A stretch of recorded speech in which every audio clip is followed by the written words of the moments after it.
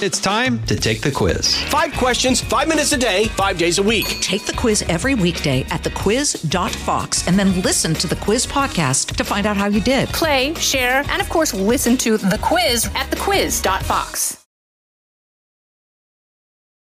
I'm Janice Dean. I'm Brett Baer. I'm Martha McCallum, and this is the Fox News Rundown. Friday, September 1st, 2023. I'm Eben Brown. Patients with attention deficit disorders will soon have a generic version of the popular brand name prescription Vyvanse, which has been in short supply. But will this satisfy the need? Because if they stop making Vyvanse to even the extent they are now, will the generics be enough to fill the gap? This is the Fox News Rundown Evening Edition.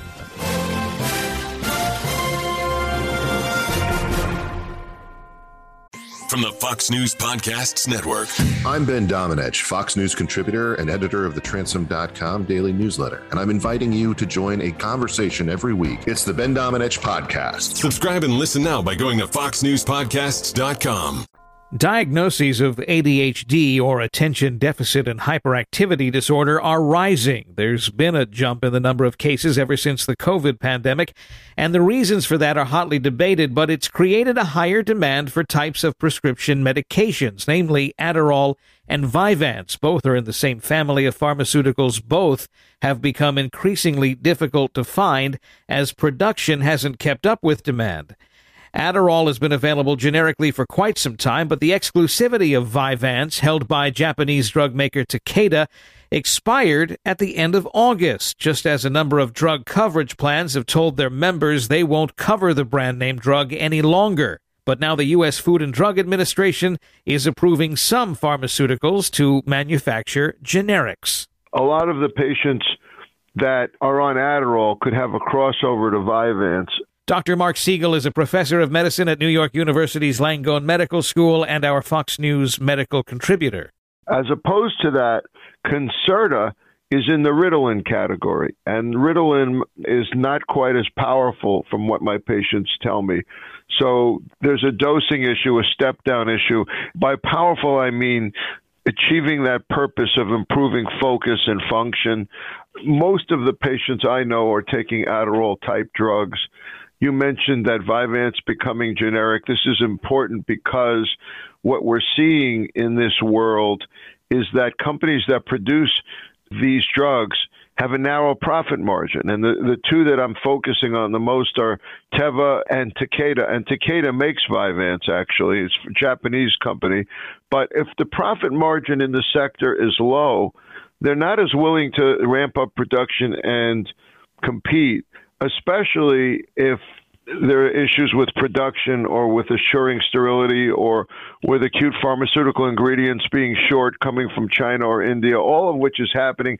Demand is flying, partly because of the pandemic, partly preceding the pandemic, but there's an increased demand and a shortened supply. So from the patient's point of view, increasing the number of manufacturers in the game, especially making generics, is going to make the drug more available, at least Vyvanse more available and more affordable. The affordability thing is also, I think, a concern for a lot of people. Like I said, it's been a brand name drug for a long time. It even got an extension on its exclusivity earlier this year, following a lawsuit when another company tried to make a generic in advance of the patent expiring in February. They were given that extension until right about now.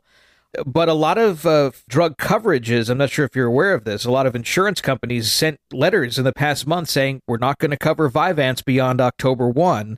And that has been sending some people into a flurry. But now we're hearing that generics are available. So when you're a patient and you hear that your needed drug is all of a sudden not going to be paid for or not available, it does begin to make you panic. I think most people don't know how to handle that. Well, let me say a few things. First of all, Adderall has been available for a while in generic forms, but that doesn't mean that they're all there for you, that you can actually get them. Vyvanse is a bit of a puzzle to me because I wonder sometimes if some of the patients that are on Vyvanse could already be on a cheaper Adderall or more easily covered. I oftentimes have to push for pre-certification approvals for Vyvanse, which is an extra step, but that's obviously a brand name drug. And the other thing I would say is, though I am in the habit or the process of continuing prescriptions for people with ADHD. I don't generate those. I don't make that diagnosis usually. I confirm it, but I don't make it because I'm not a psychiatrist and I'm not a neuropsychiatrist more specifically. So the question I always have is, are they on the right drug? And what are all the alternatives they could take in a shortage? I try not to be the person to make that decision. It can't hurt that Vyvanse is coming out generically, but the point I'm making is who knows whether they could have done just as well with Adderall to begin with. It's possible because those are cousins. But again, I want to emphasize 90% of the drugs in the United States are made by generic manufacturers. And just because a generic comes on the market doesn't necessarily mean it's going to be available. True, it needs to be produced and whatnot, although they tend to be less expensive at that point, but that's another thing. Let's talk about... Less expensive for the patient, but maybe less profitable for the manufacturer. That's the problem. Let's talk about the need for medications such as this to treat ADHD, which is attention deficit hyperactivity disorder. The demand for this has really been on the rise over the past few years, and as you mentioned, it became more in demand during the pandemic. Is there a reason for this? Are more people just simply diagnosed with something that had gone undiagnosed before, or do we have a mental health issue with this in this country? It's all of the above. More people are being diagnosed. We're seeing more combination of anxiety and attention deficit disorder, hyperactivity disorder. They tend to go hand in hand because anxiety may exacerbate the problem. We're seeing a ton of that after the pandemic. But we're also seeing a huge overprescribing of these drugs and a huge overdiagnosis of these drugs by what I call outcome analysis. In other words, people take it, they do better on the job or on a test, therefore they think they must have the problem. It doesn't mean they necessarily have the problem or that this is the best solution. Maybe something else. Just because the drug works doesn't mean you actually have ADHD. We're speaking with Fox News medical contributor Dr. Mark Siegel on the FDA approving generic versions of ADHD drug Vyvanse. On the Fox News Rundown Evening Edition, we'll have more straight ahead. On the other side of that, there's still a stigma with these types of mental illnesses where people could benefit and have an improved function of their lives if they take these drugs, yes? Yeah, there's also that, and CDC has put out these exact statistics. I think that there's certain areas where it's underprescribed because of stigmatization, and that's especially true in minority communities. And so, taking it all together, you might say the drug is both over and underprescribed. And we need more awareness, more outreach, but we don't have the mental health professionals we need. It's easy for me to say that a psychiatrist with a specialty in ADHD should be the one that's making this diagnosis, or a neuropsychologist can do testing. It doesn't mean it's available and everyone's going to get it. This whole issue with regard to shortages of these types of drugs, both Adderall and Vyvanse, I think they might illustrate something else that we've been having a problem with in this country over the past few years, and that is the supply chain. It's not just these kinds of medications that have becoming harder to find. What do you as a physician, it doesn't have to be with regard to ADHD, but anything, when a patient comes to you and says, Doc, this thing you prescribed me, I can't find it anywhere, or I can't find it for anything less than hundreds of dollars per fill, how do you counsel a patient with that? Well, of course, if you're within a pharmacy chain, they or we can reach out to the pharmacy and say, what other CVSs or what other Walgreens or what other Rite Aids actually have this, and they can do a search and see if there's anything in the area. I firmly believe that artificial intelligence is going to help with that, drug availability. It's going to be a huge piece of it, not of AI, but AI will help solve that problem. Where it is, where it's affordable, where your insurance is leading you can be computerized. The other thing is, though, that pharmacists need to play a role in this too, not just physicians and patients, and they can be more like guides rather than obstructing the process.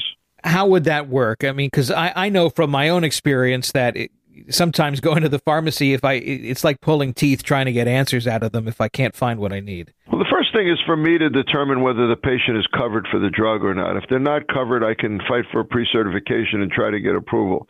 If we have approval, then we have to see what pharmacy has the drug. If we go to a pharmacy that doesn't have it, the first question we have to ask them is, well, does the other one have it down the road, down the block, down even a few miles away?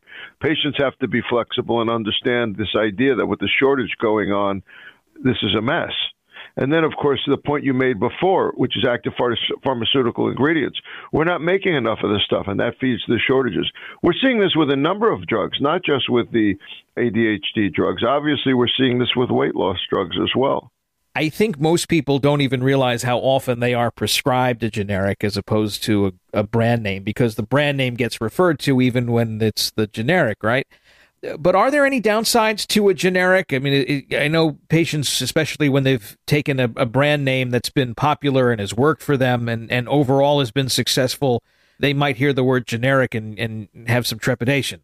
One concern I have with the availability now of generic Vyvanse coming out is what's going to happen with the product name, because we've already seen a problem with Takeda not making enough of it, and it's clear that they aren't making enough of it. So what will they do when there are generic alternatives? Because if they stop making Vyvanse to even the extent they are now, will the generics be enough to fill the gap? I don't know. I tend to like generics. I'm not worried, and the patients are going to ask me, is the quality the same? Most of the time it is. They got to try it, and then they'll tell me, hey, it's not quite as strong, or hey, it's identical. But certainly I'm fine with the safety aspects. In terms of effectiveness, I expect it to be as effective. But if there are more generics available, will Takeda continue to make enough Vyvanse itself? Dr. Mark Siegel, professor of medicine at NYU Langone Medical Center, and of course our Fox News contributor. Thank you so much for being with us on the Fox News Rundown Evening Edition. Great to be with you. Thank you for having me.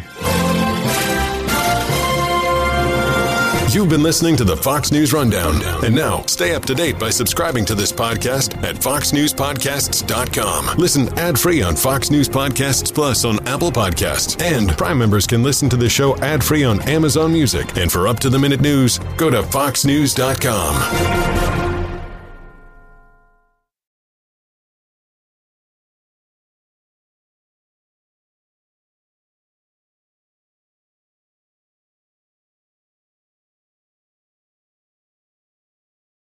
Jason in the House, the Jason Chaffetz podcast. Dive deeper than the headlines and the party lines as I take on American life, politics, and entertainment. Subscribe now on foxnewspodcast.com or wherever you download podcasts.